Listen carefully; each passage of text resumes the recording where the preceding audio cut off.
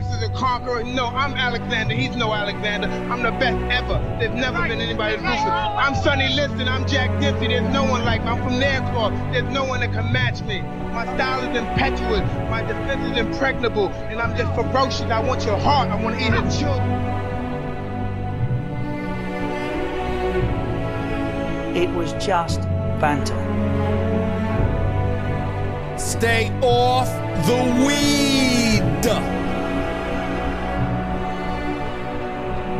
And England win on penalties. History in itself.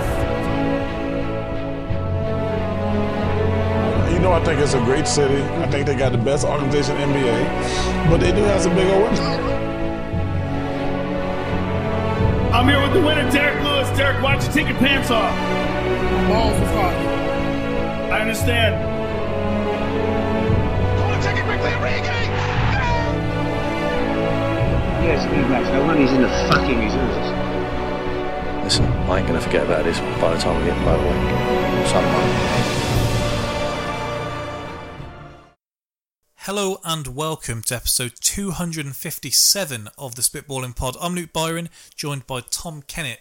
I can't slag off Jack or Alex today. They both were willing to pod, but we figured as it was the international break, we won't whinge about England again, or I won't whinge about England again. We used to pride ourselves on being the only podcast, and I still think the only podcast, that properly covers sport, both in England and America. So we're going back to our roots today. Alex and Jack don't have much to contribute, no insults there, when it comes to NFL, NBA, boxing, UFC, that kind of thing. So we figured we'll let them have a week off and we'll get into all things football first, UFC, boxing, NFL, and then we'll see where we go. News of the week, though, is still there, and it has been a busy week. Oh, God. We'll start as we mean to go on. Jeff Bezos threatens to push Leo DiCaprio off a cliff after viral video shows actor talking to his wife. Have you seen this video? Yes, I have. His wife could not look any more like... He's got to take it up with her, because Leo, for his part, looks like he's going, oh, come on, love, what are you doing here? The way he's looked after, I feel like... I don't know how long they've been married. I don't know if they've had like the hall pass discussion before, and she's mentioned Leo. Because he's not long been with her, has he? Because he obviously divorced his wife. Well, she got half the money, didn't she? All right, that's even more threatening. Yeah, she knows what she's doing. I mean, yeah, she should at least make sure she's married and all that business first. But I imagine his prenup this time is like... Let's face it, Leo's probably saying, look, love, you got to be 10, 15 years younger, maximum. I've brought it up so many times, but actually seeing the one time, the graph of his date for the Academy Awards each year, and as his age goes up, the age of the models goes down. But like the trajectory was like, as he went past like 35, like the age was like going like off a cliff down. Like some of them, I don't think were able to drink at the ceremonies. Oh God. In and among that world, Joe Rogan says he's flexible enough to perform fellatio on himself. That would be the worst JRE episode ever. Do you think when you podcast as much as he does, shit just comes out of your mouth? Because yeah, for sure. Like we've had it before where you spoke on here, and then as you're saying something, you think, I don't really know why I'm saying this, and then you're doing in his case sometimes like 3 a day. Yeah. Podcasts, not. I think blimey. I don't know. He might be doing that. His thing is, it seems like he's just, because of this whole vaccine thing, quotes are being taken from him more and more now, where once upon a time he was kind of just free to do what he wanted. Now it's getting spoken about a little bit more. Because we always knew this was a guy just freewheeling saying what he wants, really. Yeah, because I remember for the first time in a while when I'd seen him get any real heat was on the back of Joey Diaz, saying that he'd love to sniff Mackenzie Dern's crack after she'd just had a fight. And he wasn't even on a podcast, but it was like Joe Rogan's friend, Joey Diaz. Yeah.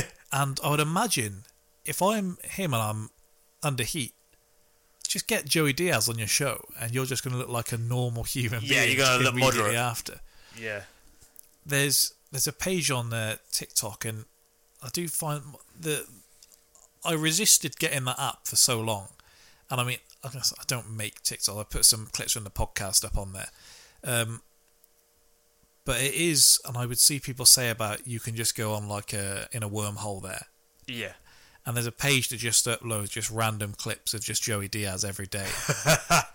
And like, there's some people that accuse him of being like an act. Like, you couldn't keep that up. You can't keep that up. No, exactly. And there's like ones of him when he's just like a failed comic with nothing else like about him. Yeah, for sure. And he's still just a maniac. Even if he hammed up some of the stories, it's not an act, is it? It's. But there's some that shouldn't even be that funny yet. Oh yeah, absolutely, the way he tells them as well. I mean, I'm not sure I've got the best bowel control in the world, but the amount of stories he has about just shitting in public. Yeah. One the other day, and he was like, I was walking home through a graveyard and I just really needed to take a shit. And he was like, if you're walking home, you can't have been that far away. And he says something like he got home and his mum just pointed to the mirror and was like, take a look at yourself. That does make me feel better about things, because I've seen sometimes on Dave Allen's story as well. He'll just openly talk about like times where he shit himself, like as an adult, not like again. He's just just couldn't help it. I was like, that is incredible. That makes me feel if I ever shit myself, I've got 2 examples there I can fall back on at least. I think, I mean, it's not been on the podcast, but someone we all know used to always tell the story of me shitting myself. And I was in reception. Like, he tells this story like we were in year 5. And the story, I just came out and there was no toilet roll when I was in school. And I was someone's going to have to get me some.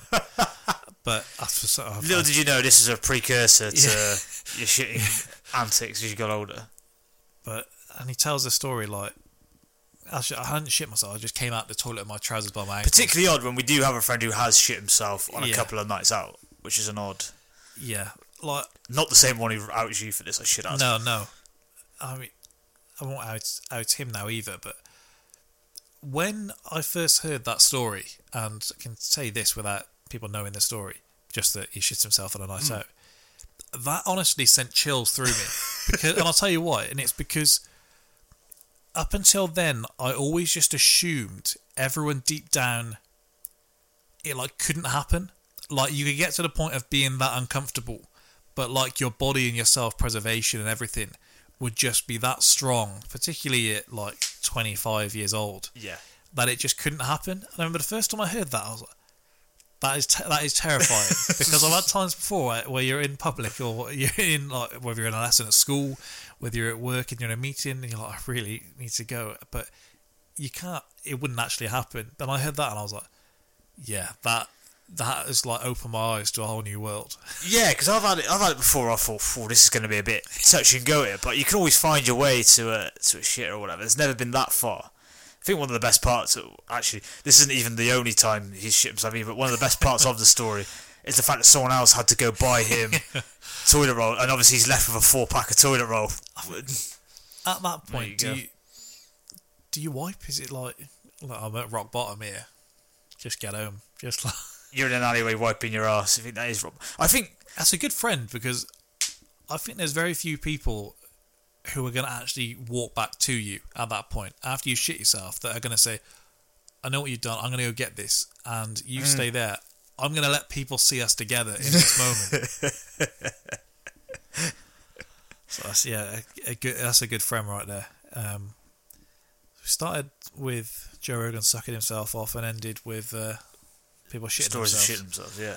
Natural progression, really. Yeah, I thought this was going to be quite a straight down the line podcast. You thought wrong. Yeah. Jaden Smith asked to be emancipated from his parents at 15 years old following the critical and box office failure of After Earth. Having seen the film, I mean, you can understand his objections, can you? Yeah. I haven't looked into his reasoning. I imagine it's something to do with the pressures, but like it was a bad film, but it was worse because of how much it was hyped up. The 3D on it was really hyped up, and the fact that it was Will Smith doing a film with his son. Yeah. I imagine he was, I don't need this. In fairness, I'd want to be emancipated from his parents. Just some of the stories there coming out about him. Christ. I remember 50 Cent, and even he was like, why is she doing this? Like, this is some of the things he said, and he's like looking at Jada like, this is too much. Yeah. If he thinks you've gone too far. The thing with it, what I saw someone say is like, can we just hear less from them? Someone just tweeted, I just don't need to hear any more. I think some things can be private. Yeah. New Zealand possum holds woman hostage at her home. Is he asking for ransom? Michigan woman pleads guilty after trying to have ex-husband killed through fake Rent-A-Hitman website. Blimey. This happened in the first Horrible Bosses film. Yeah. Where he thought it was like Wet Works, and he thought that's what he was getting. Yeah, I think if you're going on a Rent-A-Hitman site, I think you've got to be wary. Make sure it's legit, guys. 3 dead, hundreds injured after storms roused scorpions in Egypt. Jesus. Like something out of the Bible. Yeah, or The Mummy. Yeah. Would you rather sit through The Mummy again or go through that actual scenario? That was bad. I mean, I think what's helped The Mummy in my mind is watching Master and Commander. And that was like, no film can feel this long ever again. Like, I felt I was on the cruise with him. Which is weird when you look back. The Mummy was like a big thing at the time. Yeah, well, we did it, and then we were all pretty pumped up to watch it. And then I text Jack during it and was like, this isn't good, is it? And he was like, no, it's not. Like, the effects were really bad. But then Sean and Keenan, in the same way they did with National Treasure, were like, I've always thought the second one was better. Blimey. So they kind of clung to that, but I can't say I've been that worried that I've gone out to watch The Mummy Returns since. No. I think, and I don't want to put words in his mouth, Keenan may have argued Scorpion King over the others. Blimey. I'm pretty sure, he may have even said that on a podcast, but I can't be certain. Cocaine haul worth almost 39 million euros found in onion rings. Now, I like the idea of it being inside the onion rings. I'm assuming it was in some packaging that was disguised as onion rings, but I like the idea of... You take that first bite, oh my God, what is this? A prolonged gun battle between rival gangs inside Ecuador's largest prison early on Saturday left at least 68 inmates dead. For a start, prison security, someone needs to have a look. A gun battle in prison is a sentence that shouldn't be said. Because I would indicate that's more than one gun. I don't imagine the two gangs were just lined up like, look, I'll die for my gang if I have to. Yeah, and I don't think there's anything about this group of people, these two groups, that made you think, I think they can probably trust with a gun now. I think they've done a bit of time. Man crashes airplane 7 times in 4 different states in only 7 days. Blimey. And they kept letting him get beyond the wheel. Yeah, that seems... This is probably my favourite of the week. Large hog named Papa Pig rescued after blocking the road and breaking owner's trailer in York County. Papa, I still love the one that was lured away with Doritos. that one. If we do our awards again this year, that might be my favourite headline. Yeah, that is phenomenal. Archaeologists discover ancient hangover prevention ring. Jeez. I'm sure I've seen these before. Is it not like those ones where people would wear, is it the ring or the wristband when they got like travel sick? You might be right. So I like the idea of thousands of years ago they still have these same issues. But I can't be functioning today. Henry the Apes had a big one last night. Imagine if it was like the One Ring though. So you wore it to prevent the hangover, but it comes at a price. Maybe that's how it started, just that one bloke that does always go around like, I don't really get hangovers. Meanwhile, he's sneakily running around the whole time. Because people do claim that. No one ever gets resented quite like that guy who says that. And I'm just never sure I believe it either. I always think they're just due an absolutely disgusting one then. If they've never had one, I think, well, Lord help you when you do, because that's not going to be fun. Built up. 10 Tapeworms found in man's brain years after he ate feces-tainted food. Oh, God. Several questions there. I mean, did he know it was tainted first, and then they found the tapeworms, and he's like, right, that explains it. I know where that came from. Oh, that'll be when I ate the shit. Yeah, that'll be it. Did it, like, is he dead, and they just put two and two together? Like, parasites and tapeworms and things terrify me more than any animal ever could. Because you used to see those clips of them, like, pulling them, like, out of somewhere. Yeah. I feel like it could be in a lot of food as well, so you'd be eating food without thinking it. Well, I'd never really thought about it, and I don't know why I would have thought about it until I was watching, like, a Kitchen Nightmares a while back, and they were making a jambalaya, actually, in perfect. In America, down in the south, and they put it straight in the freezer, I think, like right after making it, and he was like, all that does is just kind of create like a little like gap in the middle. You would hope that was just obvious. Like festers all the bacteria. Yeah. And I mean, I'm not making jambalaya and putting it in there, but even now, if I'm like putting pizza in the fridge after, I'm like, let me make sure this is all completely cold first. Yeah, wait for it to cool down, maybe. Yeah. But these people have been doing this for years, so, and they wonder why their restaurants are going down the shitter. They wonder why their bowels are all a mess. Actually, I always look for things to watch on my break at work, because I say that there's too much around me for me to go wandering around the quays. Like, if you're hungry and then you walk past like Five Guys on your lunch, I got Five Guys on my lunch twice, and then like the whole afternoon I was like, why have I done this? Like, Five Guys is one where you should eat it and then just have like a bed next to you, so pull yourself in and just lie down. So today I put on, I think it was like the first ever episode of Hell's Kitchen. Oh, blimey. And so you can tell like where they've briefed him and said this is what to do. And he's just like unnecessarily horrible. Yeah, like I know he's like an asshole in the later series where almost he's like written punchlines to say. This one, like, he's just calling people just like fat boy for no reason, and like when he needs to give him a plate back, he's just like pushing it into their chest, and he's just being unnecessarily like. And you hear this a lot now, and a lot of the time you could, but when you hear like, I don't know if you could get away with making this today. Like, I don't know, like, his fame I don't think would last, because now a lot of the stuff you see him go viral for is like reacting to a TikTok or doing a dance with his daughter, rather than like, you fat pig, get that lasagna away from me. Yeah. I think some of the stuff he originally said just wouldn't have flown. Like, he's calling this guy a wuss in the second episode, and the guy is staying on the line while he's got kidney stones. Blimey. And the guy's up all night just going, and they're like, just, you're keeping us up, go somewhere else.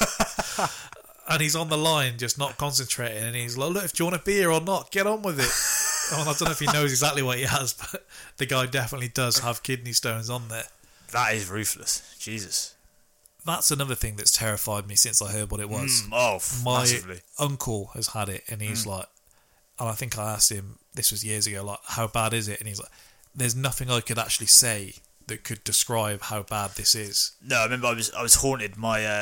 My dad had them and said it was the worst pain he's ever experienced, and he's had a motorbike accident where his toes were cut off and he had to sew them back on, and he said kidney stones was worse than that. I was like, oh my dear Lord. I think the kid we mentioned there a lot, whose name rhymes with Waft, had them. I believe that was correct, yeah. Oh, I don't know if he passed them. I think he may have gone into hospital and then took the coward's way out. Yeah, exactly. Got a C-section. Didn't do it naturally. Students suspended after riding horse into Gloucester High School. This is in Vancouver, Gloucester. Damn shame. Yeah. California parents sue after getting another couple's embryo. 2 couples gave birth to each other's babies after a mix-up at a fertility clinic and spent months raising children that weren't theirs before swapping the infants. Fucking hell. That must be an odd one where you're like, do I swap? Like, especially if you got the better looking kid. What? Maybe you just go, I'll just keep this one. There must be something, because they say like you're instantly bonded as soon as the woman gives birth to the kid. So they've each given birth to them, and then they're swapping them, then they're handing them over after. That's a weird... Yeah. It's an odd dynamic, the whole thing, isn't it? Especially as that hospital should have just kept quiet. Just let them because have that's this for the rest of their lives. That's a horrible decision to give them to make. But how long is it afterward? Do we know this? Months. Months, not 12 years later. No. You know what? I don't like this one.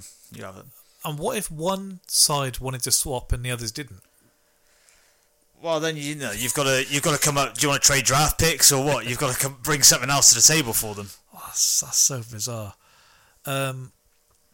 Heinz debuts Mars Edition ketchup made with tomatoes grown in Mars-like conditions.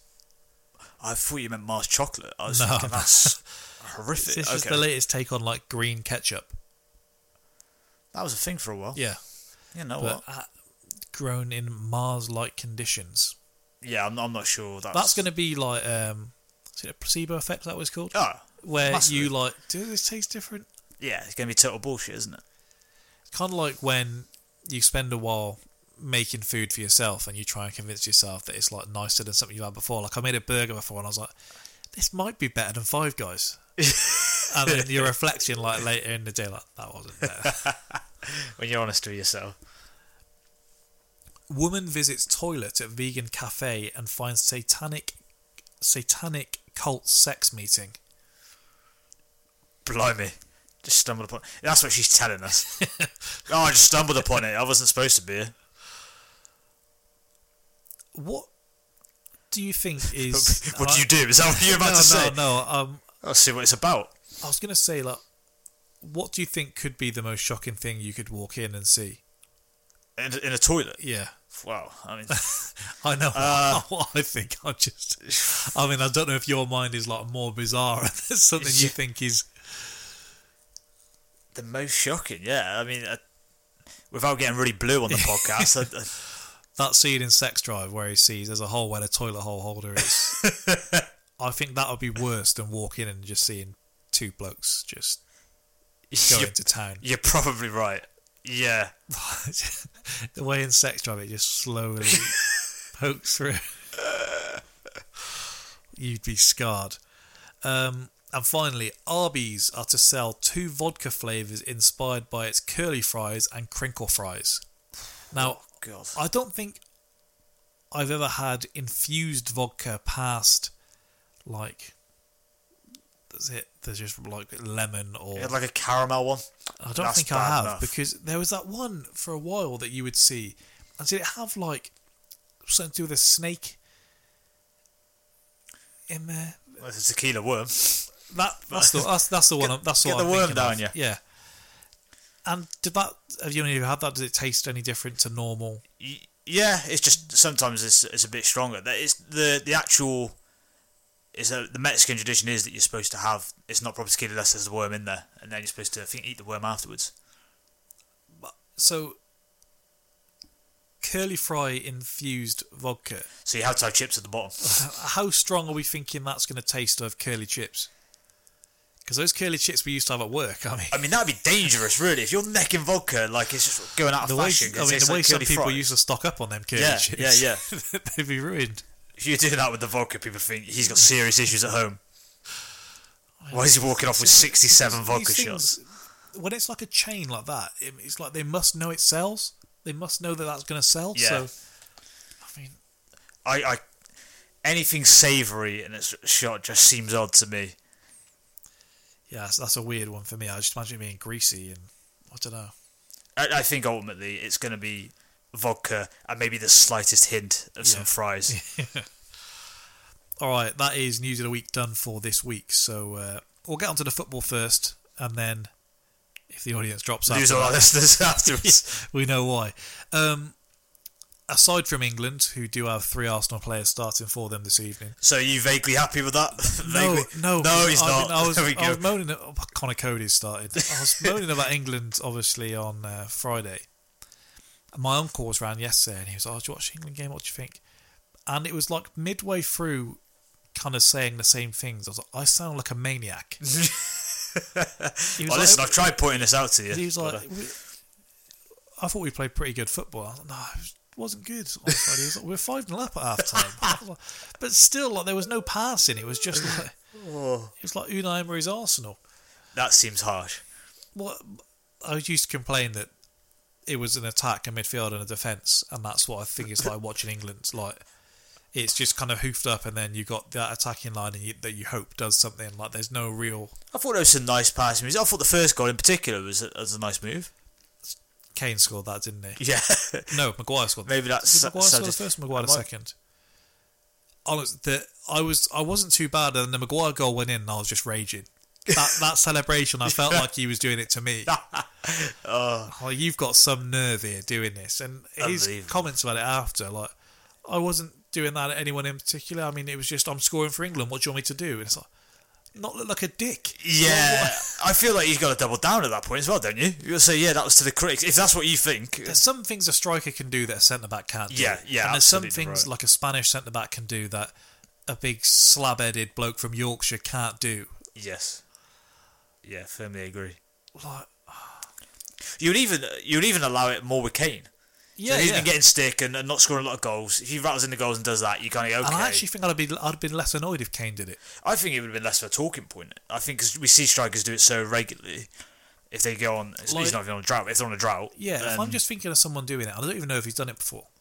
I can picture Firmino doing that celebration, and I'd have no issue with it at all. Yeah, because it'd probably just be one of those things where you think that's just a celebration he does. He's done. With Maguire, it was the face he was doing while doing it, and it was like... It was very much like, like showing you all now. Like, that is not showing us all. I was glad when I went on Twitter after, and everyone just seemed to have the exact same reaction, like, what the fuck are you doing? But now there's sort of the counter movement, isn't there, to say that Keane's gone too hard on him, and it's, and that he...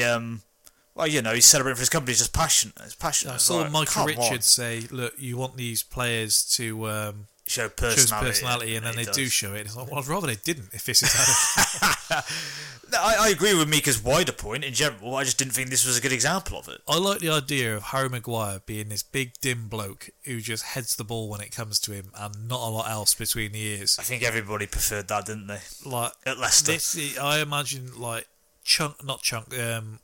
the bloke from the Goonies, hey you guys, like that as a footballer, that's what I want Harry Maguire to be. Like, if you watch some of his interviews, it's not a million miles off. Nah. Would I have as much of an issue if John Stones did that?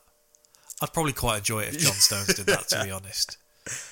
All the stuff I see in the interviews from the England camp say, like, he's the funniest bloke. John Stones? They say him and Carl Walker together are like the best double acts that you can have. Right, is that right? There's I must have watched a lot of Ramsdale interviews this weekend, and there's one of him in the England camp last time, and he's just talking about kind of what the camp's like, and they've created something here where you go straight in, and it's like you've been in that camp.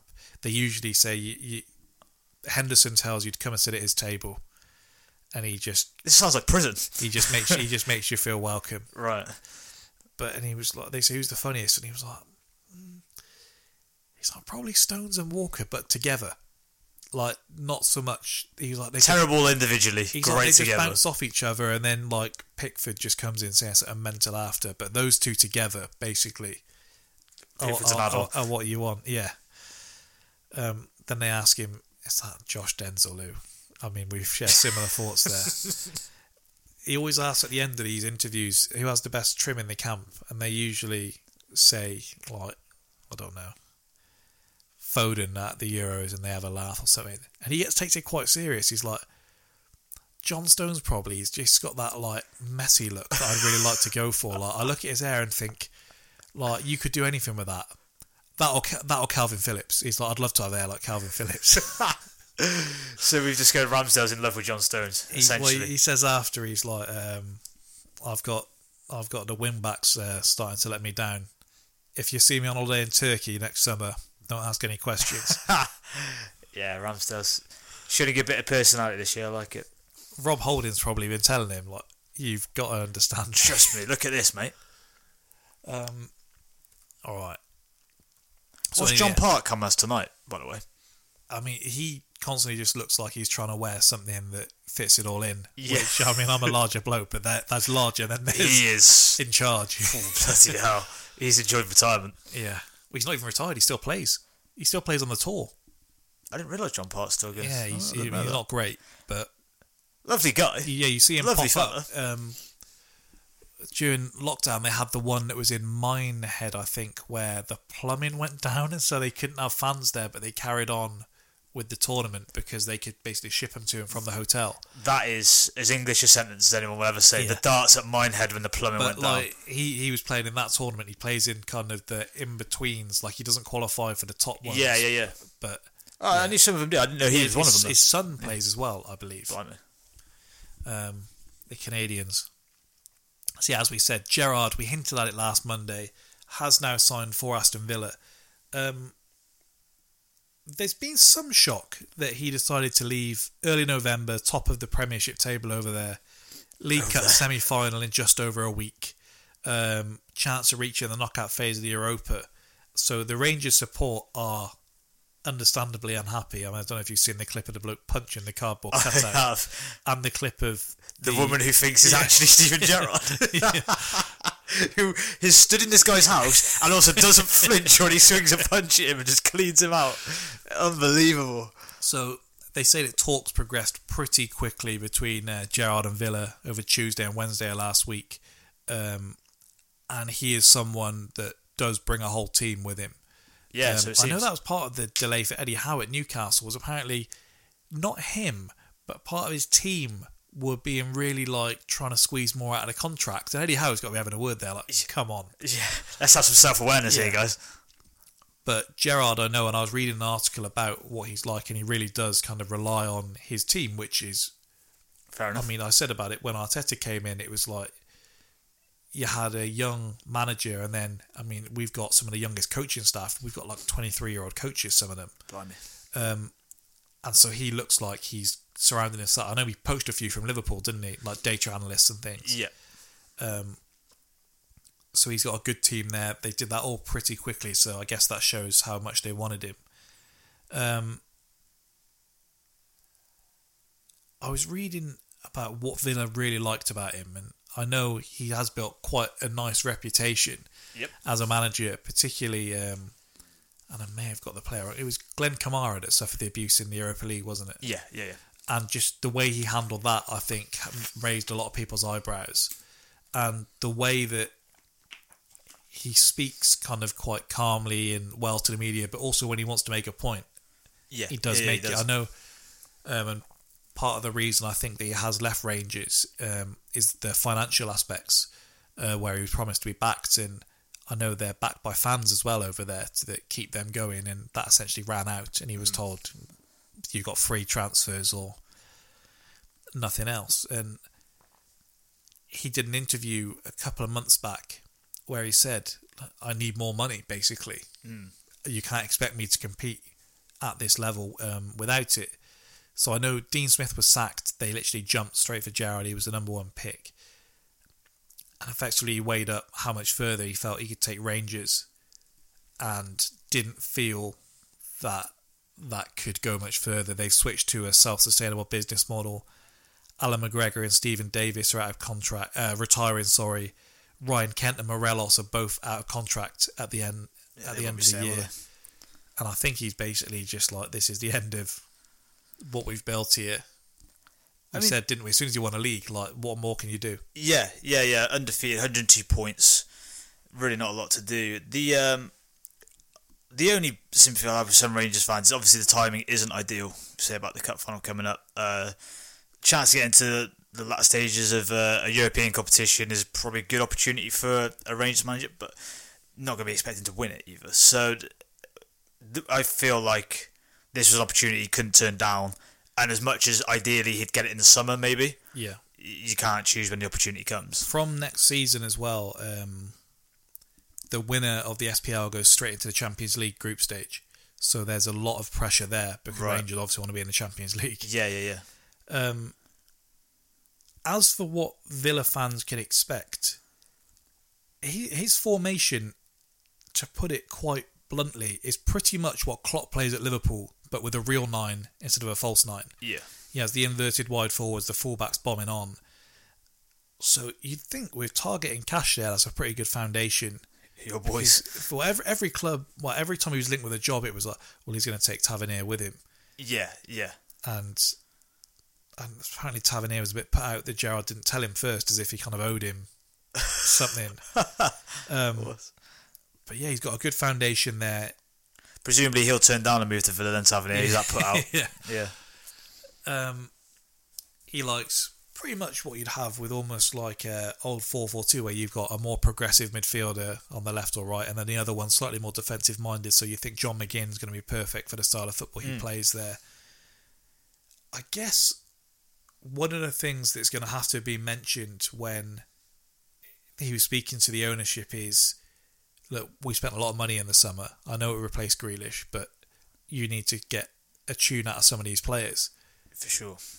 Buendia for an inside forward role is probably perfect, because should be on paper.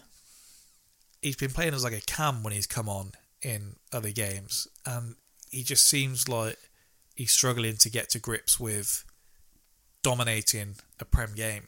And so that inside forward, where I believe he played that at the start of Norwich's last campaign in the Prem, and he played there a lot of last season, almost like a wide right midfielder.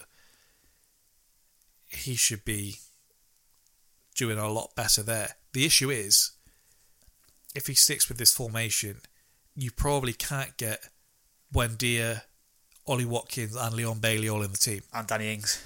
What I think Danny Ings will be who he plays through the middle. You'd think it's probably Ings and Watkins, so one of them's probably going to have to miss out, isn't it? Probably. Well, see, because they've been playing Ollie Watkins on the left, haven't they? And it's whether Gerrard thinks that's the way to go. I would imagine they'll do Buendia and Bailey either side of. Because one of those guys to the middle would be what I would think. In that, Bailey for Jamaica plays on the right. For Leverkusen, he played on the right. So whether he thinks he can shift him to the left, which wouldn't be the most outrageous thing. I think we make a big deal of that sometimes. Sometimes, yeah, I agree. Sometimes we can overstate it. If he's playing his like inside forwards as well, then that's perfect. They're cutting in, so in theory, you should be fine. It's not like you're hugging the touchline, and it's actually the worst thing you can do in this formation. Yeah. Kills the fullbacks going forward. Yeah, because just the brand of football he's played, attacking, possession-based, and he's carried that into Europe as well with some impressive wins. Yeah, they played some teams off the park, which is the more impressive thing. Something that'll be interesting is, so he averages 61% of the ball per game with Rangers. I don't think he's foolish enough to think he's going to be doing that in the Prem most weeks. It will be interesting to see how he adjusts to that side of it, won't it? Where he's not the most dominant team. He's going to have, I don't know, probably maybe 50% of games he plays, he's not going to be the favourite. Because I think it might be unfair, but I think we've kind of split on here before when we've spoken about managers, and we've said essentially like a tactician or a man manager, kind of one or the other. And we've said that Arteta almost is like a tactician to a fault with his coaching. I see Gerrard as being as much of a coach as, I imagine he seems quite cold with the players. I think he's one of the lads when he needs to be, but he doesn't look like he gets kind of mixed in with it. Whereas Frank, I think one of the criticisms was he seemed like one of the boys. Like, I don't think his mate. Yeah. Gerrard, I think he seems to tread the line pretty well. Well, I think he's probably witnessed people become too pally with it. Particularly, I think players who have probably fairly recently, in the grand scheme of things, retired. I think he's probably thought, I've got to separate myself from you. I can't be seen to be friends with you. And he's often spoke about in his time at Liverpool, where he went from Houllier to Benitez. He said Houllier was like a father to people. Benitez was like you'd never met him before in your life. If you hadn't played for him that week, it would be that cold. The way Carragher talks about Rafa, I would think he didn't like him. Yeah, it is interesting, isn't it? And then the funny thing with that, a bit of a sidetrack, but when they had Rafa on, it was like two old friends meeting up. So it was they kind of, I guess maybe it's different when you're working with them. But I think Gerrard's probably witnessed those two and probably think, I've got to strike a chord between the middle of these. Well, because I was thinking, obviously the defence is the big issue they've had this season. Dean Smith seemingly in the summer was like, right, we spread a bit further now with the players we've got. I can play a bit nicer football. And tried to open it up. I think he thought Mings was more of a ball player than he is. Oof, I think everybody seems to in football. Christ. And thought that was the way forward. That hasn't worked. But maybe it's because we aren't seeing Gerrard every week as up close. I look at him, and when I hear he needs to sort the defence out. I think he can do that. Like, I think he's the kind of manager that is going to will be interesting to see if he get can you playing the right way, this and that, rather than hands off, leave it to other people. Yeah. I don't think he's going to shy away from that. Yeah, it will be interesting to see if he can sort that out, because they have been a shambles defensively, and we've obviously seen how he's able to implement a style of play with Rangers, but hasn't really had to consider, I've got a shambolic defence that's going to get... See, even if you can be a bit porous defensively, you're going to be playing enough bad teams in Scotland that you may be able to get away with it. You're not going to be able to with Villa. No. And he's going to have to sort that pretty quick. You don't want to get dragged into a dogfight. An inexperienced manager getting dragged into a relegation fight isn't a great situation to be in. I'm quite excited to see how he does, and I guess for neutral fans, it's as much of a win-win, because if you play Villa, it adds another kind of subtext to it. If Villa do horribly, not many of us are going to complain about seeing Gerrard in the mud, to be honest. No, it'd be celebrated quite quickly, I would imagine. And it's just something, it's another headline to have each week. And the way we are seeing more and more ex-players come in is almost like, I would always do that on Football Manager, and I would love to get the ex-players in, filter international caps, bring them in. And seeing the likes of, like, we're going to have Vieira against Gerrard in the dugout. It is really weird, kind of a bit depressing. Yeah. If you're watching these players and now their managers, kind of odd. Yeah, just Arteta, Gerrard, Vieira, and I'm not saying Arteta's in that level of player, but just in terms of seeing these ex-players, it's very cool seeing it play out. With what we said, do you think he gets this working quickly? We spoke about Conte and there being a pressure there to have it done quick. I don't think Gerrard's under that pressure. No. But I think he's the type of character that will instill the new manager bounce. You would think, wouldn't you? I think he's certainly got, as you said, a way of talking that I think will get players going. I think he's obviously quite passionate. I was just looking to see what fixtures Villa have got. So they have Brighton on Saturday at 3:00, and then they have Palace. So it's not an easy couple of games. And I see after that they've got Man City, Leicester, and Liverpool. So that's a tough run. There's very few games you look at actually these days though where you actually think, like, aside from Norwich, you're praying for Norwich.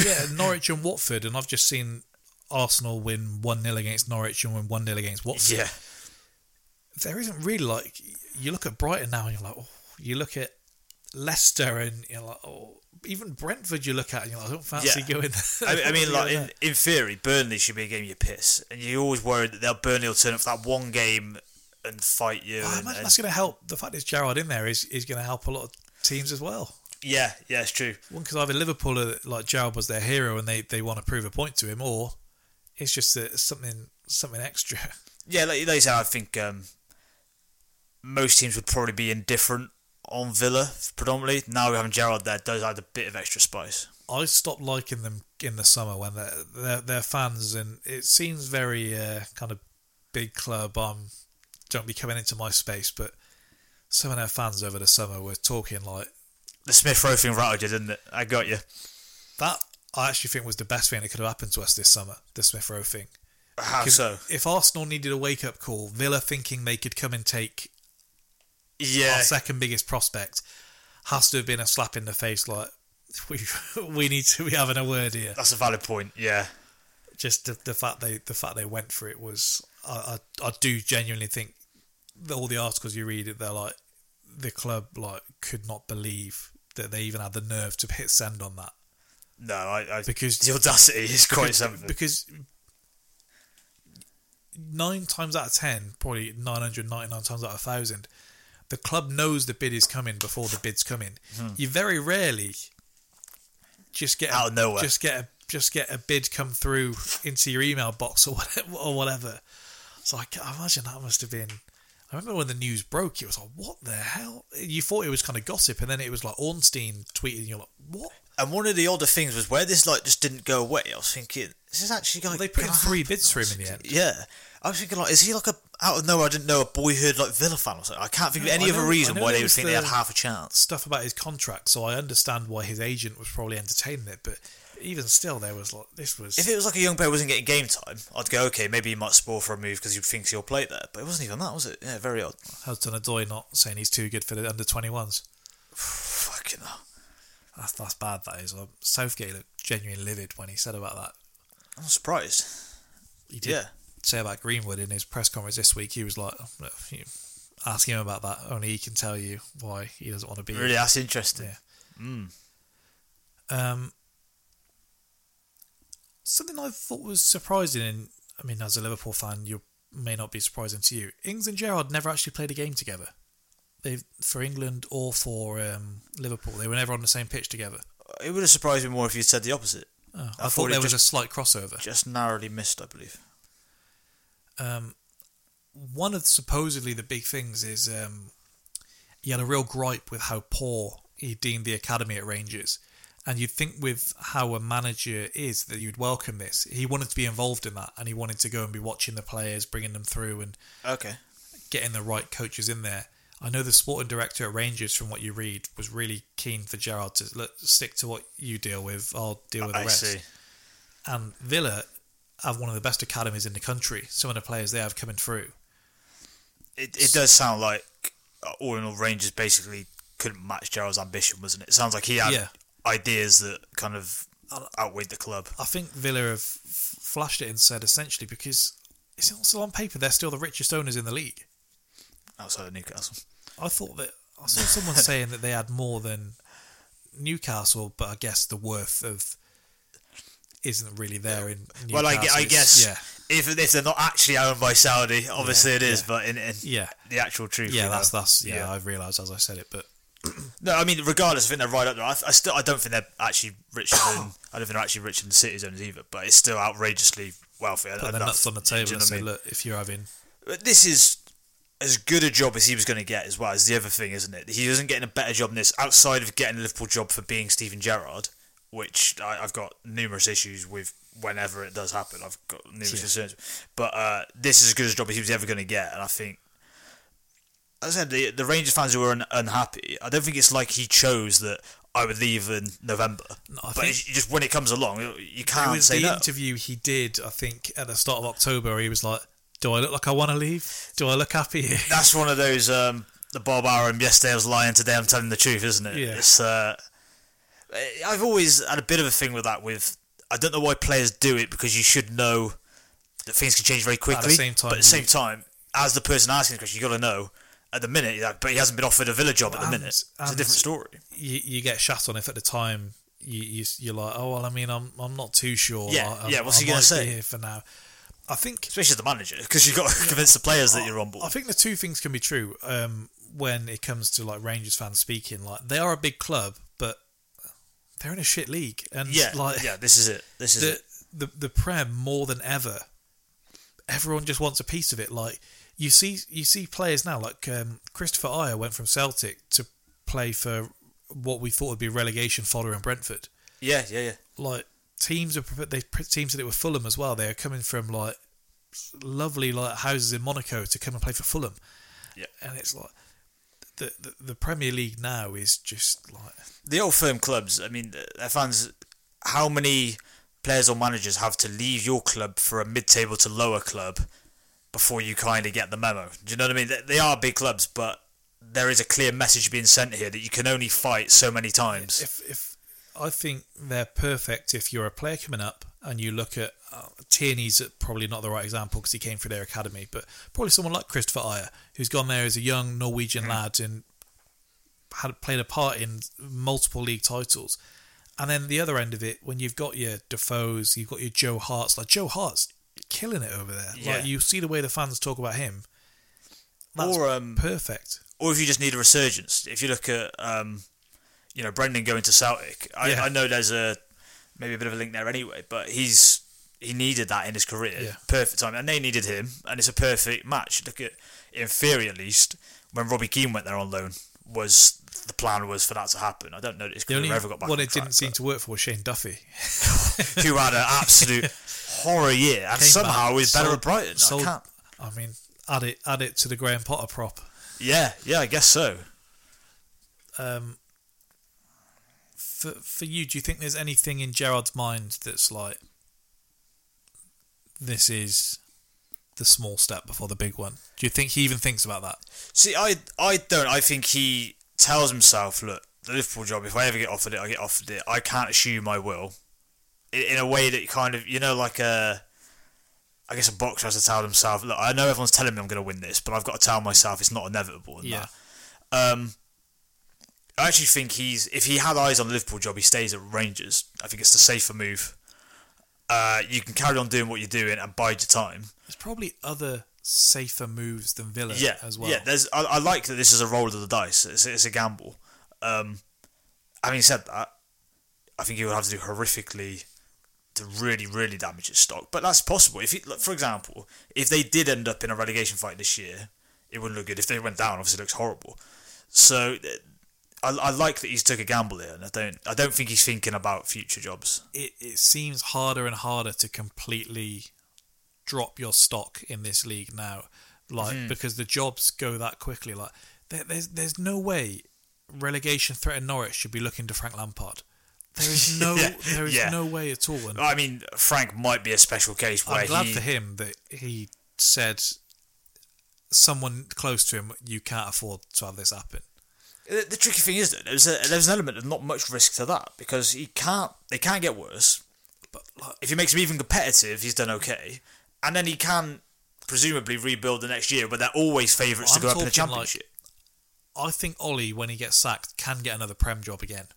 Mm-hmm. And the way he's been spoken about is as bad as any manager I can remember being spoken about here. Yeah. Like, what's his name? De Boer at Palace? Yeah. Like, he got less stick. I know he was here less time. Yeah, but didn't he have enough chance? But I mean, he got it all in one dollop from Jose. But like Ollie, it's like... That's... When they were like Newcastle fans, like, no, we wouldn't want him. It's like Ollie's got to be having a look in the mirror. Be exciting to. This is when, like, if they're not going to give us 3:00 games, at least give us the one after the international break, because we're like fiending for like Prem football at this stage. Yeah, that is true. Absolutely. That being a 3:00 game would be a nice one, because Brighton's a tough test to go against for your first game, because they're as well drilled as anyone, and they probably have less players on international duty than Villa, so they're probably going to be more well prepped. True. Like you said, if he thinks he can go there and enjoy 61% possession, he's probably going to be badly mistaken. I like that Villa knew this is what we want, because the fact he has such a big backroom staff and they got it all over the line 2 days into the international break. You give him a week and a half, 2 weeks to get in with the team. Very, very... It feels very measured, doesn't it? They got rid of Dean Smith then, knew who they wanted, got him in, international break. That if you're a manager on the edge and the international break comes, every time you see your phone flash up, you're like, well, check it for me, will you? I don't want to look. You see someone walk past the office, just pretend you're not in, just get under the desk. No, they can't have the chat with me if I'm not here. Yeah, it's I said as much as gamble for Gerrard, it's a gamble for Villa as well. I like that they've both mutually rolled the dice. Yeah, although with part of it, and I don't know if this is a prop for Gerrard or bad for the others, I'm not sure how many others are out there that you look at and like, you're a better manager than we can get. This was another thing where I saw people saying, and I've just said it's a risk, and it is a risk, but I saw people saying, like, why are Villa going for this? They should go for an established manager. Like, what really established manager is going to go to Villa at the minute? I think they're a good match, an up-and-coming manager, an up-and-coming club. Yeah, we got to start putting Fonseca in that Ralph Rangnick mix, haven't we? Of like, do you exist?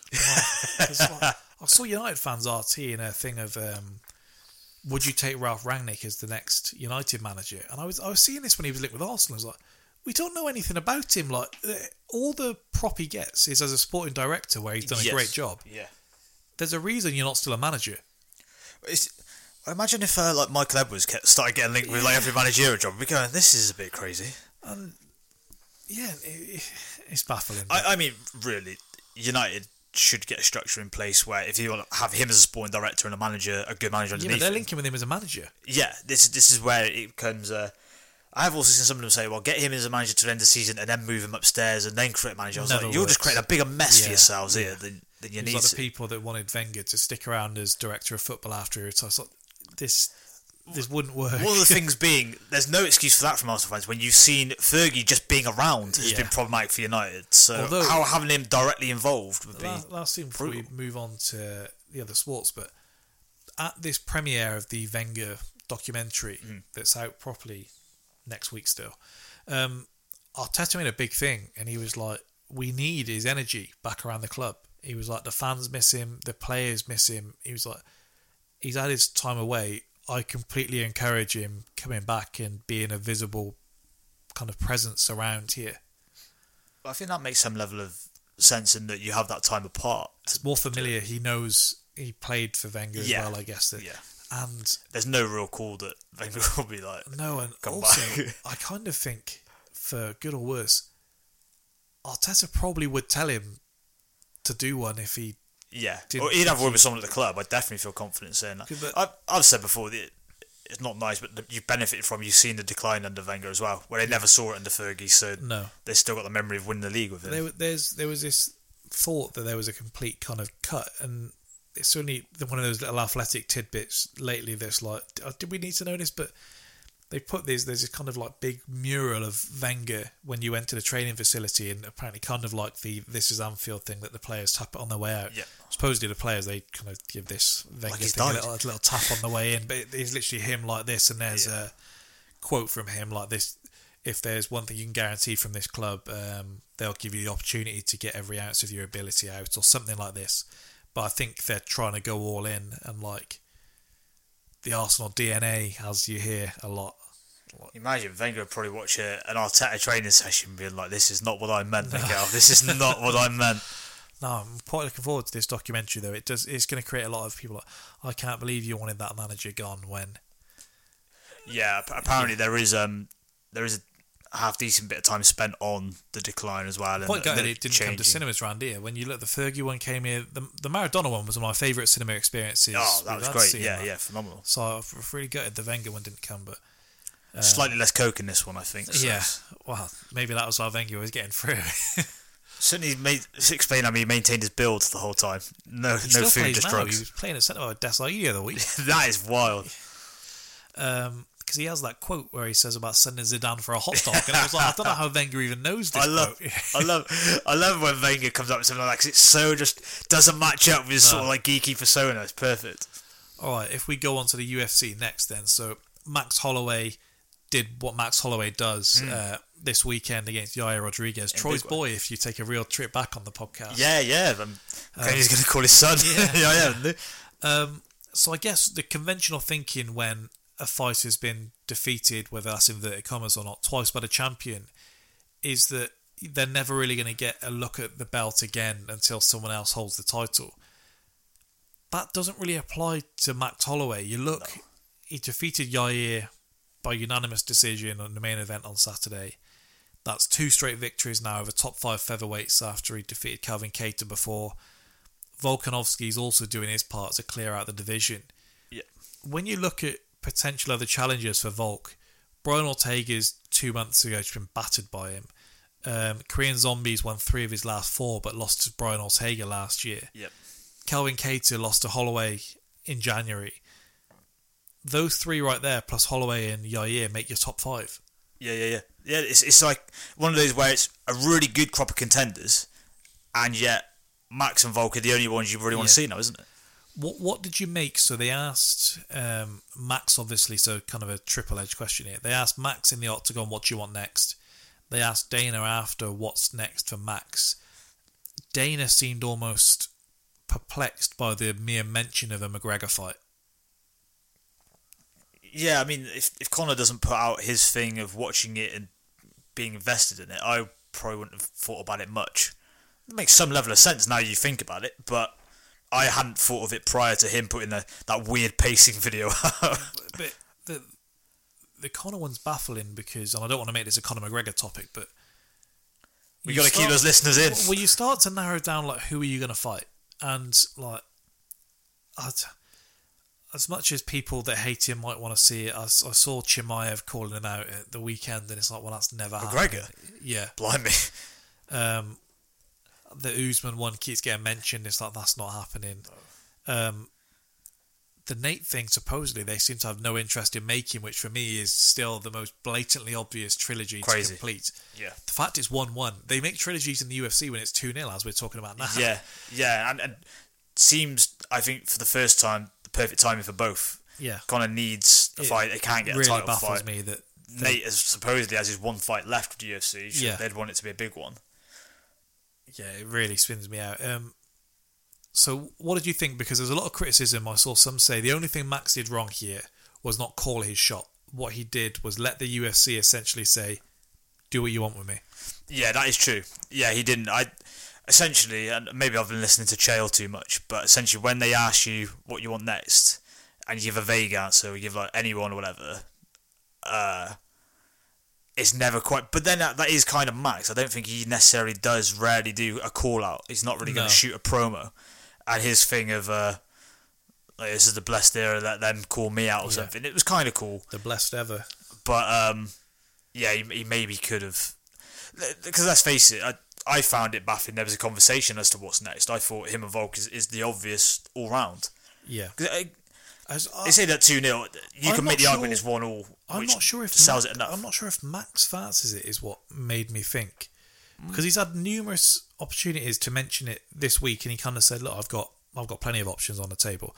The boxing one's irritating, and Dana reacted to that as he should have. He was like, "The next one of you that asks me a fucking boxing question, I'm going to throw this at you." But yeah, with Max, the Volk one makes the most sense, I think, is the point.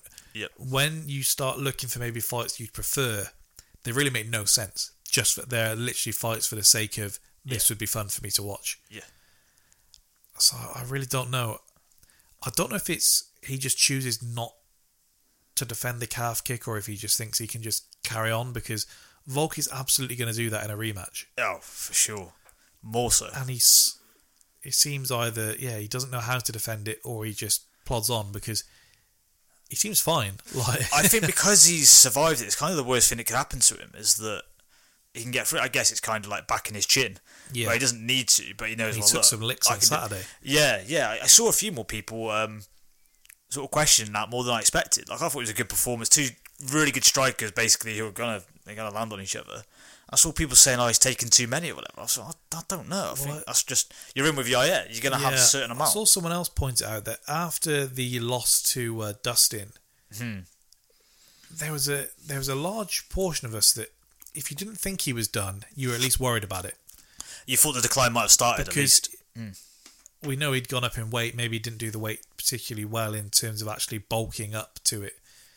But he was rocked more times than you could dream of without getting knocked out in that first round. And then I think he had a kind of step-off performance against Frankie Edgar where he could have stopped him in the third and then kind of took his foot off the gas, like maybe he didn't want to get clipped.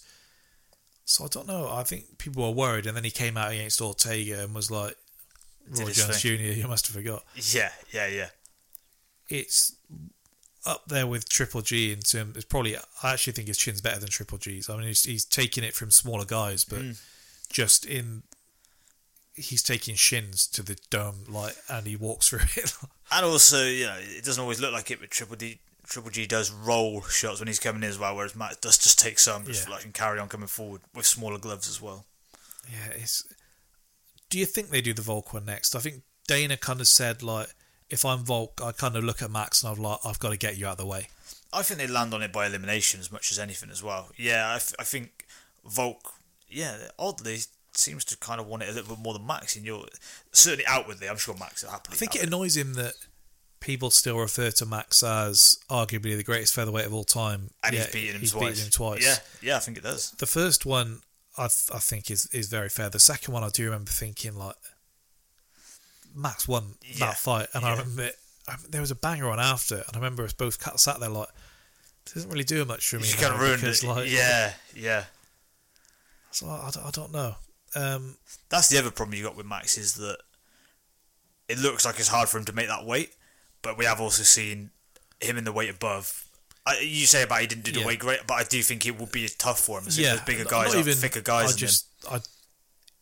It was a sudden move up, but I don't know. I mean, I have no, he's not said anything about it. It just, he was reacting to shots more than I expected him to. I remember looking at he didn't him look against as Poirier. slick. Poirier, yeah, just looked like that big guy, that thicker set. Then he came on strong in that one, didn't he? He arguably won the last. I mean, look, you could rounds. run that back if Poirier beats Oliveira. I wouldn't have any problem with Holloway Poirier too. If I'm Max, I hope Chucky Olives, as Dan Hooker says, wins because he has a win over Oliveira.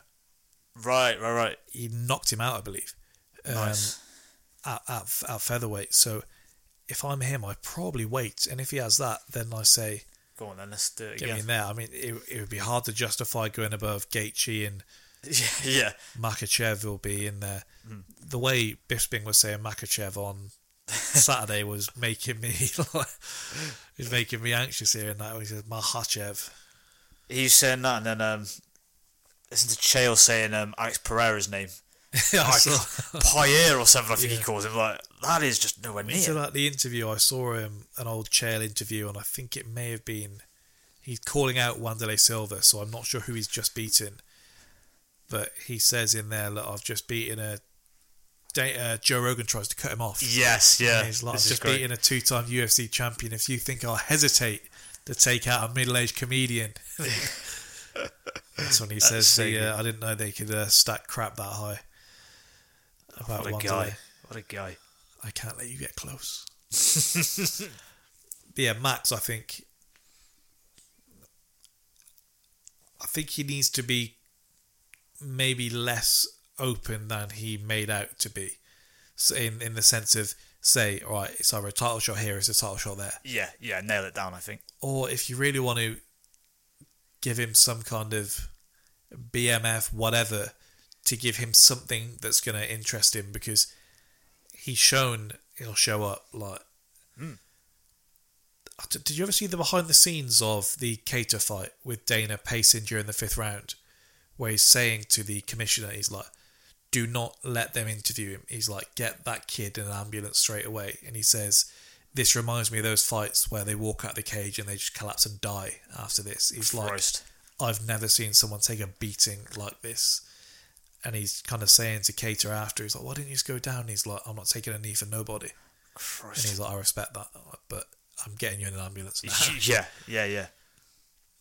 But yeah, that you see what Max can do, and he even put a beating on Yair at times, but Yair was just, he had more fight in him than I thought he had. Yeah, I think there are a couple of instances in there where I think people thought you probably wilt. Was it the 3rd round where he took him down? He was in full mount and he nearly had the head and arm. Yeah, I think. And I was like, okay, yeah, this is. I think Bisping alluded to it a couple of times with the body language in there as well. I think he was saying, "Oh, we're looking for." Well, there was the one. He rallied. Where, do you remember when they tried giving him the step up and they put him with Frankie Edgar, and Frankie Edgar took him down and it was rough and his eye was swollen and he didn't get out. The corner pulled him because his eye was swollen shut, but he looked like I could have done with that. Yeah, he didn't look like he was fighting it. No. So it was interesting. I mean, alongside that, you've got Leon Edwards. They showed that big pay-per-view schedule and the cards stacked, especially when you thought you had Leon Edwards against Masvidal. In the middle of that, Masvidal pulls out with an undisclosed injury. Shocking. Conspiracy theorists, I think, after Colby said, look, you need to pull out. I think maybe you see the buzz Colby had the week before and think there's probably more money in this for me. There seems to be no real down the middle here for Leon in terms of kind of the couch managers, and it's like some are saying you're absolutely mental to just not take a fight here, and others are like, well, no, he's absolutely right, there's hardly any contenders for Usman, you sit out and just wait for your shot. Yeah. For my time of watching the UFC, it's never served someone well to sit out and wait for a title shot. That is the issue, isn't it? Yeah. Particularly when you'd imagine they're doing all they can to get Chimaev to the title shot. Now, I do think they aren't stupid and they're going to give him a Michael Chiesa. Gilbert Burns is they're actually trying to make at the moment, apparently. Yeah. Okay. And Gilbert Burns is ranked number 3. So you think if he beats Gilbert Burns, then the Chimaev hype, like there's people who I didn't even know followed UFC that were tweeting during the last event, this Chimaev is... It is crazy, isn't it? Yeah, they've crazy. So been able to sell him well. They aren't going to rush to get Leon to a title shot there, particularly the fact he's lost to Usman before already. That is one of the issues, isn't it? As well as the fact he's not a huge sell, not always the most entertaining. Although that Nate fight might have helped his cause a little bit. I think it's actually gone the opposite way, yeah, because people were like, "Oh, you got rock people." Oh, Nate really won that fight when he won the match. Nate won the fight and all of this. Yeah. I think he's one of those guys that doesn't enjoy fighting, which there's nothing wrong with. There's nothing wrong with that, but he doesn't ever put his foot on the pedal to get someone out of there. No, that's it. He doesn't ever, and I feel like an idiot just saying this. He doesn't ever put himself in harm's way, in danger. Yeah, I've had that in my head, and I thought this doesn't sound right. He doesn't ever put himself in a position of danger to really put on a show or anything like that, which is how you're supposed to be. But with the UFC, when you don't have a single promoter, like your opponent's being promoted by the same guy. Yeah, you don't have someone going out for you saying how slick you are and this and that, because that isn't selling pay-per-views. No, and he's ultimately the highest risk, least reward guy in the division. In a division where you've got people. Americans hate him. Yeah, it's crazy. The spitballing timeline and I've bitten at people before, and I have to stop. People really, really hate him. Yeah. They say they make out he's terrible, doesn't deserve any title shots or anything. I mean, the same people are telling you that Makhachev deserves a title shot when crazy. Leon's resume is better than that. But I was looking at the rankings, and it is a bit difficult at welterweight. But before some of these others were booked, he should maybe have said, "Look, I'm not fighting Chimaev. I'll fight a Ponzinibbio. I'll fight someone else ranked." But then he said he wouldn't fight Gilbert Burns too, which I think is the right call. But he's saying, "I'll have Masvidal or Usman." Okay. I think he should have tried to stay on the card and style on someone and really put on a show, because it doesn't really matter who it's against. As long as that person has a ranking next to their name or some kind of hype. Yeah, I think he's got it, hasn't he? I think he's got to stay on the card. I saw Nick Diaz call him out. I don't think Dana's doing that. Yeah.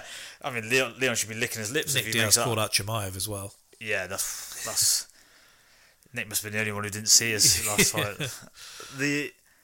That's the issue with Leon, is that he has to stay out there, because they will try and forget him if they can. Well, he's already beaten Luque. Yep. Burns is boring as hell. Chimaev, they essentially stripped Leon's ranking before just to make him take that fight, if you recall, last Christmas. Yeah. Lawler or Nick Diaz is a non-starter, really. Unless you can somehow talk Till into dropping down and fighting you, which I don't think is ever happening. No. I don't really see either. You've really got to wait, because you're going to be waiting a while. Because they may make Colby 3 before they put Burns in there. Yeah. I think he's going to be bullied into fighting someone, but I think he might be bullied into fighting Chimaev. Yeah, I think probably where it is. I think they tried that, and I think Leon put a statement out pretty quickly, like, "Look, I'm going to enjoy Christmas with my family now, this and that," and it's like, right. I think his management team, which is Paradigm McGregor's, have done a real horrible job, because you look at what Masvidal's team do for him, and he's everywhere. Yeah. And Leon is a bit shy, but when you get him going, his shit talk is quite good. I think we've got more out of shyer characters. I think we've had fights before where you thought he's not got much about him, and then it slowly came out of his shell, and you just thought, okay, we just needed to be introduced to him a bit more. I remember when he fought Gunnar Nelson on the Till Wonderboy card. Yeah. And the Wonderboy barely said a word at the presser, because Till and Leon were just going back and forth. Yeah. And so Leon would be like that on Masvidal as well, but it's like it with Burns, to be fair, but his trash talk with Burns is like, "You're so shit and boring, why would I fight you?"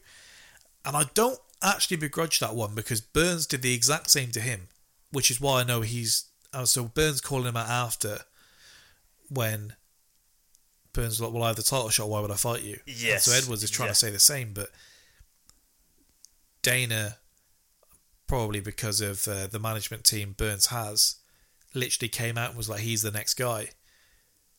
But like that, before Wonderboy lost to Burns, Wonderboy was calling Leon out, and Leon was like, no, I'm not fighting you. Yeah, that seems...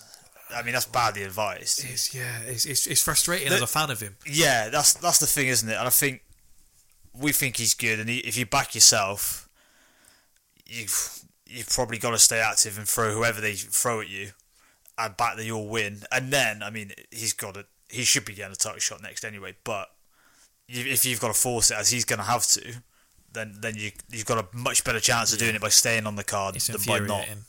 He's not someone who's going to stay inactive and just call his shot. No. And another fighter that you're not too sure what to do next with, and that's Canelo. Beat Caleb Plant last weekend. Got the opposite problem to live. Last weekend. And now the talk is around who his next opponent is going to be. David Benavidez and Jamie Munguia both won on Saturday. They were both mentioned as future Canelo opponents. Benavidez more than Munguia, who seems to be going the Triple G route. Eddie Hearn was interviewed today, and you might want to leave the room for this. Oh, dear Lord. He says again how he has a great relationship with Canelo. He'd love to be promoted his next fight. And he said he would like it to be one of 3 fighters. I've got a feeling I know who one of them is that you're going to say. Gennady Golovkin. Yep. Dmitry Bivol. I think I know the first one. And John Ryder. Yeah, there's John Ryder. I knew you were going to say it. I mean, I think I saw it on it was like a boxing news page, but it wasn't boxing news. It was like Boxing 24, maybe something like that. Yep. And even the article was like, one name that does stand out among the others is obviously John Ryder. But Hearn seems to think that he can sell out a stadium over here with Canelo. And I think he may be mistaken. With John Ryder, I think he might. No disrespect to John Ryder, he's a good fighter and seems a good guy. But if you were going to do that, then you do that for Callum Smith fight, who you sell as being the big, you can say, is he going to be able to deal with this guy? Probably would have a better chance doing it with the Billy Joe Saunders fight, just because there's enough people that follow him, and the others want to see him get battered. Yeah, true. People were shocked that others enjoyed seeing Kid Galahad get battered on Mad, Saturday, isn't it? And it's like, oh, he's a nice guy away from the cameras. Well, we don't see him away from the cameras, and he's an asshole in front of the camera. So yeah, he's either perceived as an asshole or boring. Yeah, and everybody thinks he's a drug cheat. Yeah. Even though his brother just spiked his drink. So I don't know why people keep saying this. His brother was incarcerated at the time, as he said he spiked his drink, which is where the story kind of fell through. Yeah. Interesting he didn't mention Beterbiev. I think that's telling.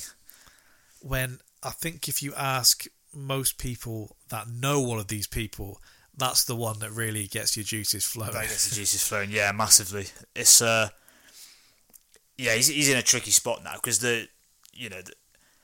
we'll see how Golovkin looks against Murata. But if he looks anywhere close to back to his best, not going to get back to your best, but close, I think the third fight is fine. I think Fury Wilder's helped a lot with that. Yeah, because everyone was like, we don't need to see this. Oh shit, that was actually incredible. Yeah. So, would you have an issue if you woke up tomorrow and they'd booked Canelo against Joe Smith Jr.? Light heavyweight champion. I wouldn't hate it. And Joe Smith's, can bang a bit. He's fairly fun. I would probably rather it's a different fight, maybe not as fun to watch, but him against Bivol does have some interest in that someone can box. He's got a tricky thing where he's got a lot of good contenders, but no one who you would pick other than Beterbiev who you'd go, okay, this guy's freakishly powerful, bigger than him. Because Bivol doesn't really seem to like to throw lately. No. Hearns seemed to speak up that he thinks and wants Canelo to go for undisputed at 175. Right. Which means Beterbiev is probably your end boss there. Yeah. So that's where I wouldn't have such an issue with Joe Smith Jr. I like heavyweight. I mean, I like the Joe Smith Jr. fight more than I like the John Ryder fight. So yeah. And I probably like it more than David Benavidez fight because I don't see much with that. The Munguia one would be fun, but it's not going to last very long because the guy doesn't move his head. No. I want to see Munguia in there with Golovkin more than I want to see Canelo in there with Munguia. Yeah, it could be Rock'em Sock'em, couldn't it? Munguia and Golovkin. I think it makes, let's face it, that everyone's got a bit carried away with the Munguia and Benavidez hype this weekend, I think. I don't think before this weekend we were all desperately calling for it. And Munguia Triple G is one that, I mean, remember the first time we heard of Munguia was when they wanted him to step in to face Triple G, and then Loeffler and co were quite rightly like, that guy's freakishly big and I know nothing about him. Yeah. Absolutely not. Yeah, I'll think about this one actually. Yeah, that was good management. And they benefit from the Mexican thing, isn't it? Basically, the Mexican fighter is always going to get linked with Canelo. The support he had on Saturday shocked me, Munguia. Yeah. It was really loud for him. One of those that's growing as well, I think, in terms of I think the fan base. When you fight like that, as soon as people see you, just need you out enough times. Yeah, and the support isn't even so much that they're desperate to see you win; they're just desperate to see you fight. Yeah, absolutely.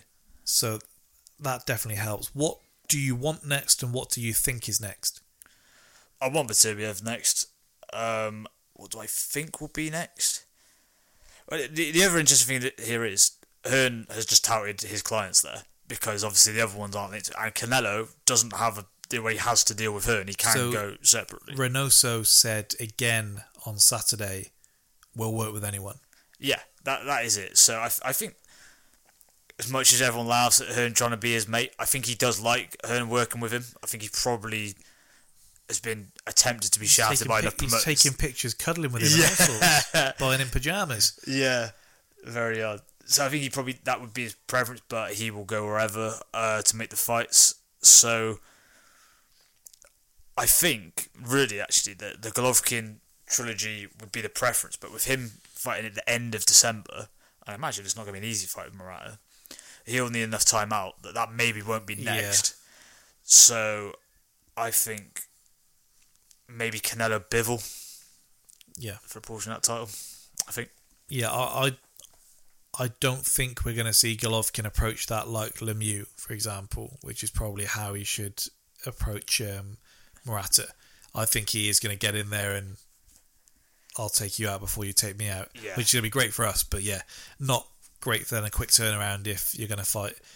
Because not great for, what is he, 40 now? Yeah, much 40. Like Fury Wilder is, I'll still happily tune in to see it, but I'm also going in with little to no expectation that my guy wins that fight. Yeah, absolutely. I'll just be, please don't get stopped, because that would be very depressing. And that would be probably even more so than the Fury Wilder thing with comparing it to Pacquiao Marquez, where you go in with the rationale, well, the first two have been nothing but great, so why would the third be any different? So it should, as much as you wouldn't instantly be hyped, I think you could talk yourself into it quite well. Yeah. And if we close out with some NFL today then, so we're now 10 weeks in to the NFL season. I've essentially got a number of talking points through 10 weeks, some more recent news, and go from there. So something we spoke about in our group chat yesterday, the main talking point really of yesterday is New England Patriots flying. I saw a journalist say kind of the idea that the Pats shouldn't be good and that this is some kind of wild mystery that they are is very bizarre when you think they're still the best coach team in the NFL, and they ultimately could compete with any team on any given Sunday. Belichick's legacy was already cemented, yet somehow the last couple of weeks people have decided, like, you know what, if he could win or at least do well with this team, that's like another kind of look up, because the season they had after Brady left, people, I mean, some were going completely over the edge, like, this guy was never good. This guy, like, Brady made this man. Yeah. And you look at this young team they've got, they're far better than the 6-4 record that they've got, and they kind of, I guess they showed that by beating down the Browns 45-7, who, when they are bad, they are very bad. It does unravel quickly for them. So the comparison that's been brought up is with the 2020 Bucks. Blimey. Tampa Bay were 7-3 at the end of Week 10, compared to the 6-4 that you've got now. They also had some pretty rough losses to the Saints and the Bears. They were 7-5 then at the bye week, and then obviously after that, they just dominated the back half of the season, finished 11-5 and won the Super Bowl. I don't think anyone's saying that the Pats are going to do that, but they're at least being spoken about now as like, we could get a fun playoff run out of this team. Yeah, I mean, bearing in mind at one point this season, saying the Patriots were a playoff team would have been seen as a bit, I think they're borderline there. So I think most people feel confident they'll be involved. There is obviously such thing as peaking at the right time, and they appear to be, like you said, even if they don't do a Bucs run, it looks like that sort of thing where they appear to have worked things out. I'm not quite as hot on them as some people, only in that I feel like Belichick's coach... Blimey, we're 2-0 up already. I feel like Belichick's coaching is getting as much out of them as is possible, but I do think a more dynamic team on a given day will be able to deal with them. I don't think they've got enough in the locker to be able to overcome certain teams. Like you said, their Browns' performance was impressive, but the Browns can fall apart. And I do think the Mac Jones thing is one of those things where people have made their mind up on him already and are probably realising, actually, he's probably quite good. Yeah. But I think they've already decided, no, he's just a basic quarterback who's never going to be this great. And all these other guys, okay, they're a bit up and down, but they've got higher ceilings than him. Whereas in truth, if you can get in the right system, like with Belichick, then maybe Mac Jones is the right option out of all of them. Maguire opener scoring, by the way, than it was at own goal. With the Mac Jones thing, he looks just like a safe pair of hands compared to the others. Like you don't even have the rookie thing where you're like, okay, the interception probably is going to come at some point. He looks, when you think there was a debate as to whether it should be him or Cam Newton, and some outlets were quite put out by the fact that they picked him over Cam Newton. It looks a great choice to make because he seems to be getting better each week. Seems to be more composed each week. Growing in confidence for sure. Yeah, they've done well, and I mean, people say, and he does make some good throws. It's not like he's just No. The one we always go back to is Peyton Manning in that Super Bowl win, where it was like, you look at them and you're like, I could probably make these throws. We couldn't, but you look at them and they look like you were just running like the quick pass on Madden, and you just... He's playing a pretty basic sort of game plan, but the rest of the team's so well built. Yeah, that he's fun to watch. The Pats are fun to watch, and it changes very quickly. Maybe it's because Brady's doing well elsewhere, and the Bucs seem more hateable at this stage. I quite enjoy watching the Pats when they're on TV. I don't begrudge them even when they're winning at this stage. I think they no longer have the thing of feeling inevitable and being the favourite. So I think because they've had a not bad year, but a down year last year, you don't have that hate reserved for them that you once did. I don't know how you feel about this. I felt that when Brady left and went to the Bucs, that Brady left and he felt like the good guy to me, and Belichick and the Pats felt like the bad guy, even for as bad as they were doing. When I see them now, I find it easier to root for the Pats than I would find it to root for Brady. They now feel like the bad guy to me, the way that roster's stacked, the way they just add piece after piece after piece. If it was a Pats Bucs Super Bowl, I would prefer the Pats won it. Yeah. For example. Yeah, the view you had about Brady being the good guy and the Pats and Belichick being the bad guy was the widely held view. I agree with that in principle, and yet when I watched them, I want Brady to lose no matter what. And I think probably deep down, I probably hate Brady more. Yeah. I think it might have been Brady the whole time. Well, that summer when we first went into the lockdown, I was doing the podcast where I was just getting any man and their dog on, and I had the set group of questions, and one of them I asked was, are you Brady over Bill or Bill over Brady? Which one do you root for in the absence of the other? Most people said they're rooting for Brady over Bill. And I'd be interested to see how the same people react. It's not an easy guy to root for. But I guess we kind of thought it might be a fun little thing with Brady going somewhere else and we wouldn't have to worry about him too much. And then you see Gronk catching a touchdown and them two celebrating against your team, and it all just comes rushing back. Yeah, I do recognise a large part of my bitterness is probably them beating the Packers in the NFC Championship game in the manner they did. That is probably a lot of where it's born the game that made me a Packers fan, much like me becoming a Knicks fan on the back of them losing. Cam Newton is back, used very sparingly yesterday, which you wouldn't know based off the headlines that came out of the game. No. But I guess he made the most of every second he was on there. Came into the team 48 hours before. He was leading the huddles. I saw it described as the Panthers were just happy to see an offensive player taking some accountability. I don't think Sam Darnold is a particularly popular man there. Don't think he's the guy. Their next 3 games are against teams with losing records, so they could keep things going for a little while. I do think it's important to say that 7 to 10 snaps with Cam Newton is a lot different to him being your starting quarterback for 2 months, and there's probably a reason that no other team was really jumping to get him in there. Yeah, some people will learn that with Cam as well, because because every time, like you said, if you didn't know, you'd have thought he'd played the whole game, he'd be the star, and in truth, he just like that on Red Zone. On some moments. And this is sort of like, especially Cam now, this is his ceiling. You can't have him the whole time. He's just going to give you moments, and you just got to try and maximise those and limit the other side of it. No, he brings a certain level of competence in, like, you at least know that he knows what he's doing. Yes. After those 3 games against teams with losing records, they do have then the Bills, Bucks, Saints, and the Bucks again back to back. So that could very quickly. That was a good win against the Cardinals. I know they got their own issues, but that was the nature of the win. I thought was impressive. Yeah.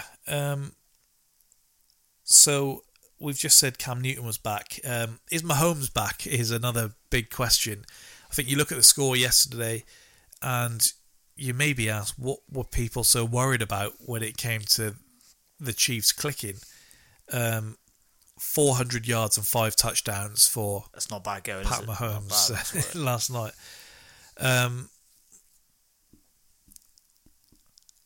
Do you read much into it, or are they just against a tired Raiders defense? Yeah, and look, we say about the Browns can collapse when all goes wrong. The Raiders definitely can. They've shown that regularly. So it's funny that we've fell on the NFL this week in terms of this is an interesting. Is that the turning point for the Chiefs, or is it a bit of a false dawn?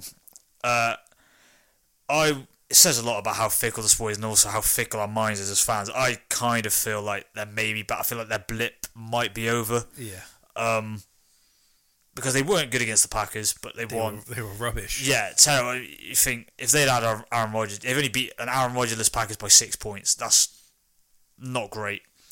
I don't think that touched his hand, by the way. No, I think we've got a ropey penalty there. Yeah.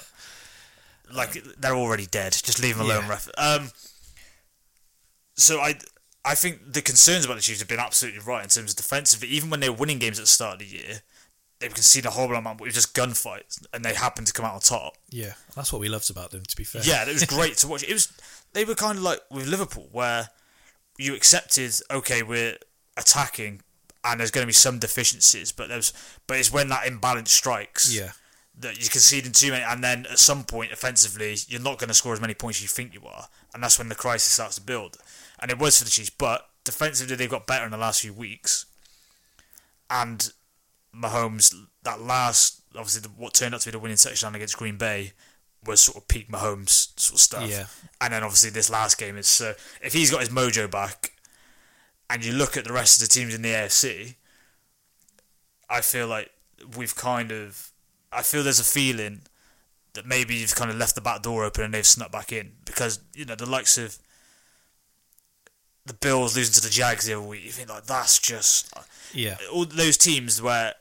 I know the Bills dealt with the Chiefs earlier in the year, but that does look like the Chiefs were in a bad moment and the Bills took advantage because you wouldn't back the Bills, the Ravens, teams like that where you think, I know how good you are, but then you just let me down. Like, I love watching the Ravens and Lamar, and then they'll have a game, I can't explain this. And the same with the Bills with Josh Allen.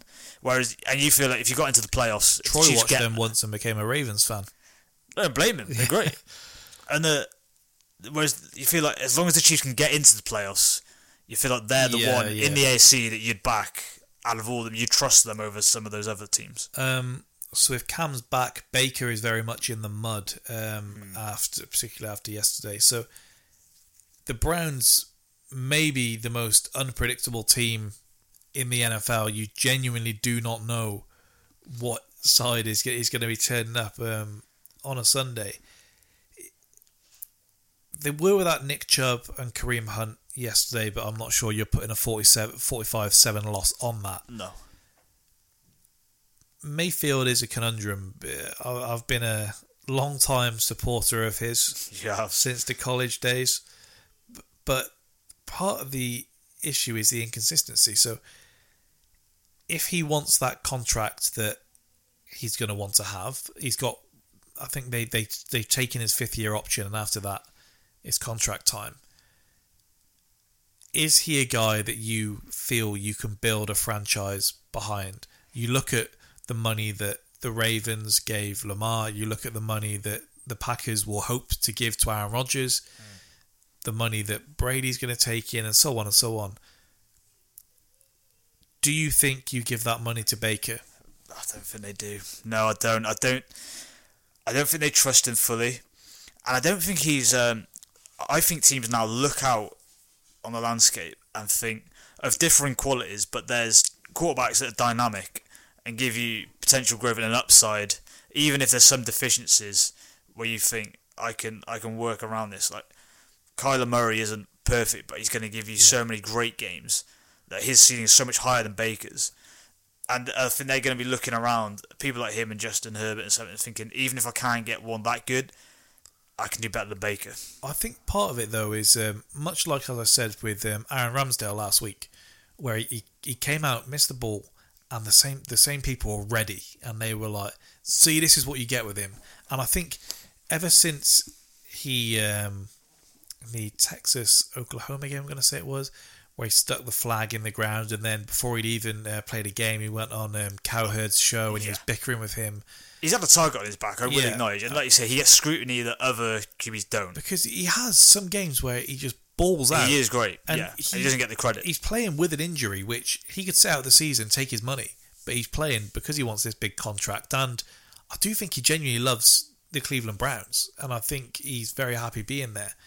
You look at what he's had to put up with and I mean, I guess we'll see more with the Rams, but I don't think he's had a fun time with OBJ there. It's not easy, is Almost being kind of forced to target him. I thought he responded pretty well to his Odell Beckham's dad putting out that clip of these were all the times he could have connected him, and and he said, well, yeah, it's his dad. He's going to want for him to do well. I don't blame him. I think that's how it should be. Yeah, I mean, that's a mature answer because that's not an easy spot to be put in. No, because, look, bring up the catches he's dropping. Yeah. And exactly. I say that as someone who was desperate for him to join the Packers, but it's like everything that can go wrong for him, I do think does.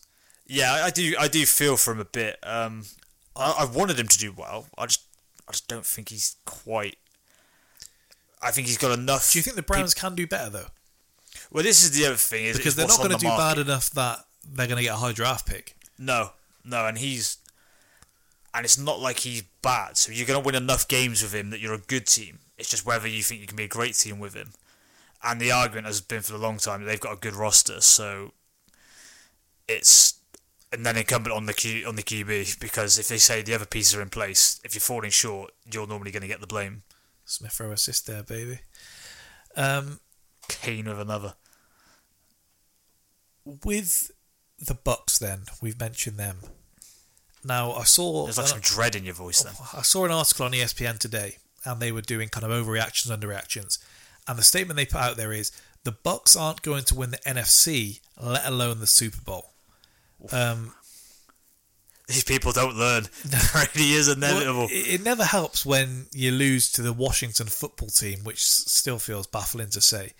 And not just by, losing by 10 points and just conceded 29 to them isn't a good look in itself. Their second loss in a row. Brady, 2 interceptions in 2 games back to back. Bruce Arians came out and said, "We're a very dumb football team." He said he doesn't hold back, does he? Bruce. Yeah, with the inevitability, as you just said, they've still got Antonio Brown, Gronk, Godwin all to come back in, and I'm sure they'll save them just for the playoffs, and they'll come in. It's like they never left. The thing is with them, as long as they make the playoffs, is there anyone you'd pick in a playoff game over them? Like, for example, if you looked at the 2 teams at the minute, as much it wasn't a great watch, Packers against the Seahawks, the Packers look as rounded a team as you could hope for. And yet, if they met the Bucs in the playoffs, I know who I would pick. Because there's just something there, isn't there? Just something about them. It's not nice. I'll be honest, though, the only team I'd pick over them at the minute, I do think I'd pick the Cowboys over them. I think they're a proper team. There's 2 things going against them. They're the Cowboys and Mike McCarthy is the only thing. Yeah. Ironically, the coach. And so they're as rounded a team as you could hope for. Zeke looks back to his best. Dak he's throwing accurate shots that I don't think keeps leaving him in the game in crunch time, and it's like, learn your lesson. yeah. They just look. I don't know. I think they finally, after all this time, look like they've actually cracked a good balanced team.